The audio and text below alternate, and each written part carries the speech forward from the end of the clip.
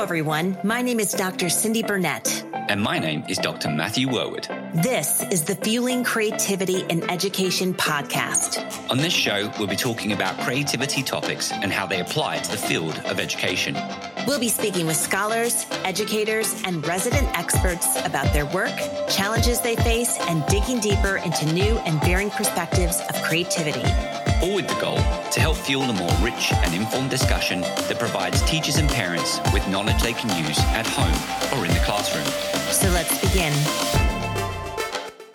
Hello and welcome back to our second episode in our first ever Listen and Learn series. Now, as a reminder, this summer we will be sharing 10 actions that teachers can take to facilitate or enhance creativity in their classrooms.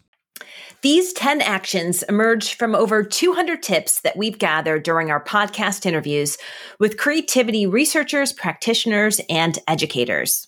And during each episode of our Listen and Learn summer series, we will share one action and encourage you to generate a 1 or 2 sentence summary of how you can apply that action in your classroom for the upcoming school year. To help you with this task, we've created a Google spreadsheet that lists the action, includes some takeaways from Matt and myself, and a space for you to include your 1 or 2 sentence summary. The link to this spreadsheet is included in each episode's description. Additionally, if you want to join in a robust online discussion with me, check out the creativethinkingnetwork.com, and we will be debriefing each of these tips every week. So our second action is start small. And our first interview clip comes from our discussion with Michael Mino. And then the other thing, finally, is kind of around curriculum is, start where you are. And this is something that I've used that kind of concept a lot in some of the work I've done, especially in elementary schools. Like, how do we get teachers to integrate making into the curriculum? So my first question would always be, what type of project are you doing now? Do you have a project that you do with students now that could incorporate more making opportunities? So maybe they're not making a physical prototype of some sort or physical object or artifact, but they could if you incorporated and given them the opportunity of some other additional resources. And so that's where I said, like, okay, let's start with where you are. And we're not introducing a new domain. We're not trying to force you to introduce a new curriculum, but look at the curriculum you have and how you can incorporate it. Well, I think the first thing that I would say in some ways is at first glance, that might not sound like a start small tip. Michael Mino is coming from makerspaces. But I think the takeaway for me is that it's not about always thinking about introducing a brand new topic or redesigning the curriculum. What I like about this is it's a case of look at your existing curriculum, what you're doing, how are you typically getting students to express their understanding of the material that you've just given them. And instead of maybe doing it in a way you've done it every single week or every single year, is there an opportunity for them to make something? And perhaps there's a collection of choices that they can select when it comes to making something. And I think that's where it's about starting small, is working with what you already have in place. And I think something that struck me is sort of the appreciative inquiry approach that he uses. And what I mean by that is an appreciative inquiry, you start with what's working. And, something he mentioned was talking about, look at what you're already doing. And I would add to that and say, what are you doing that's working and how might you do more of that? So when you see students are really energized and fully engaged in the classroom, how do you bring more of that in? And those are often small things. That's a really great idea, actually, because there's sometimes where I've done an activity and the students are really digging it. They're engaged, they're passionate, they're investing lots of time and energy. And I've sometimes got myself in a scenario where I've kind of only given 2 weeks for that activity. Now, granted, I think in higher education, we might have a little bit more flexibility, so I'm sensitive to that.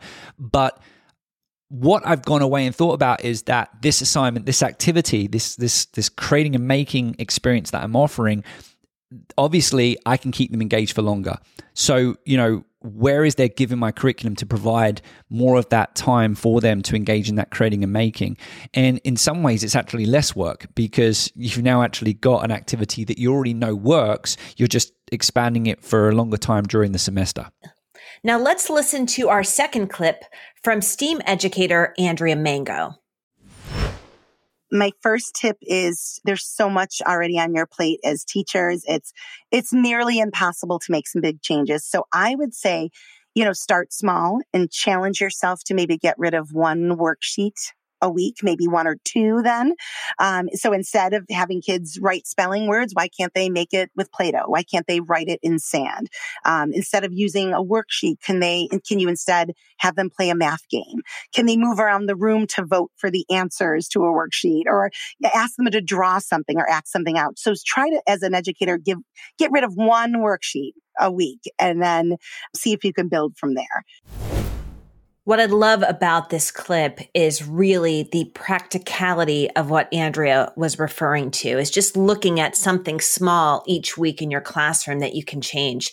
And Matt, I've actually written a paper that we don't need a revolution, we didn't need an evolution. And I think so often when educators come to me, they say, all right, I'm ready to revamp my whole curriculum. And I'm like, no, that's not what we're doing. We're going to make small changes and we're going to start with tomorrow. So what's one thing you can do tomorrow to bring creative thinking into the classroom? Yeah, I love that. And sometimes it's not even about tomorrow. I've worked with teachers and I've kind of said, well, what can you modify or change for the semester? And start small. So is there a particular assignment or activity that you're perhaps interested or motivated to change? And here's your opportunity to focus in on changing that. So it doesn't necessarily have to be a worksheet. It could be any experience that exists during the semester that you engage students in, that you can kind of introduce something new and different. And I think that also, of course, encourages us as educators to engage in divergent thinking as well, which I think is a wonderful activity to do, particularly at the beginning of a school year. Yes. And I would also add, it's about those small improvements. So looking at what you've been doing and what's something small that you can improve on.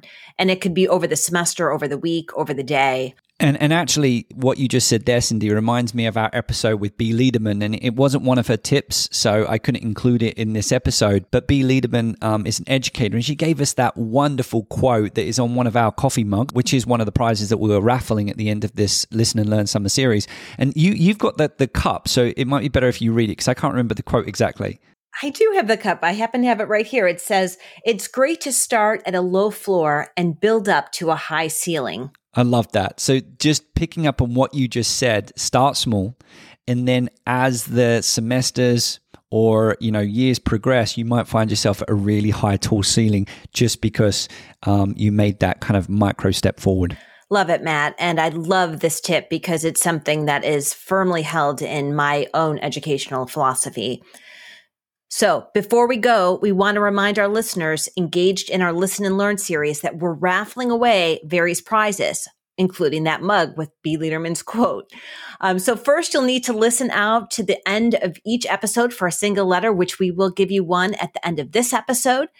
This will help you identify a code word. And once you have that code word, all you need to do is email us with that code word at questions@fuelingcreativitypodcast.com and give us a 1 or 2 sentence summary of how you plan to implement one of those 10 actions for creativity in your classroom. And then you get to choose a prize. And as a reminder, you need to send us this email with that 1 or 2 page, I said the word page now, with that 1 or 2 sentence summary and the code word by the end of August, and we'll give you a list of prizes that you can choose from. So, Cindy, why don't you take us away with this episode's code letter? The letter is T, as in Tango, top, truck, tip, tardy, top, tickle, taboo. All right, I think they've got all the T's. All right, my name is Dr. Matthew Woodward. And my name is Dr. Cindy Burnett.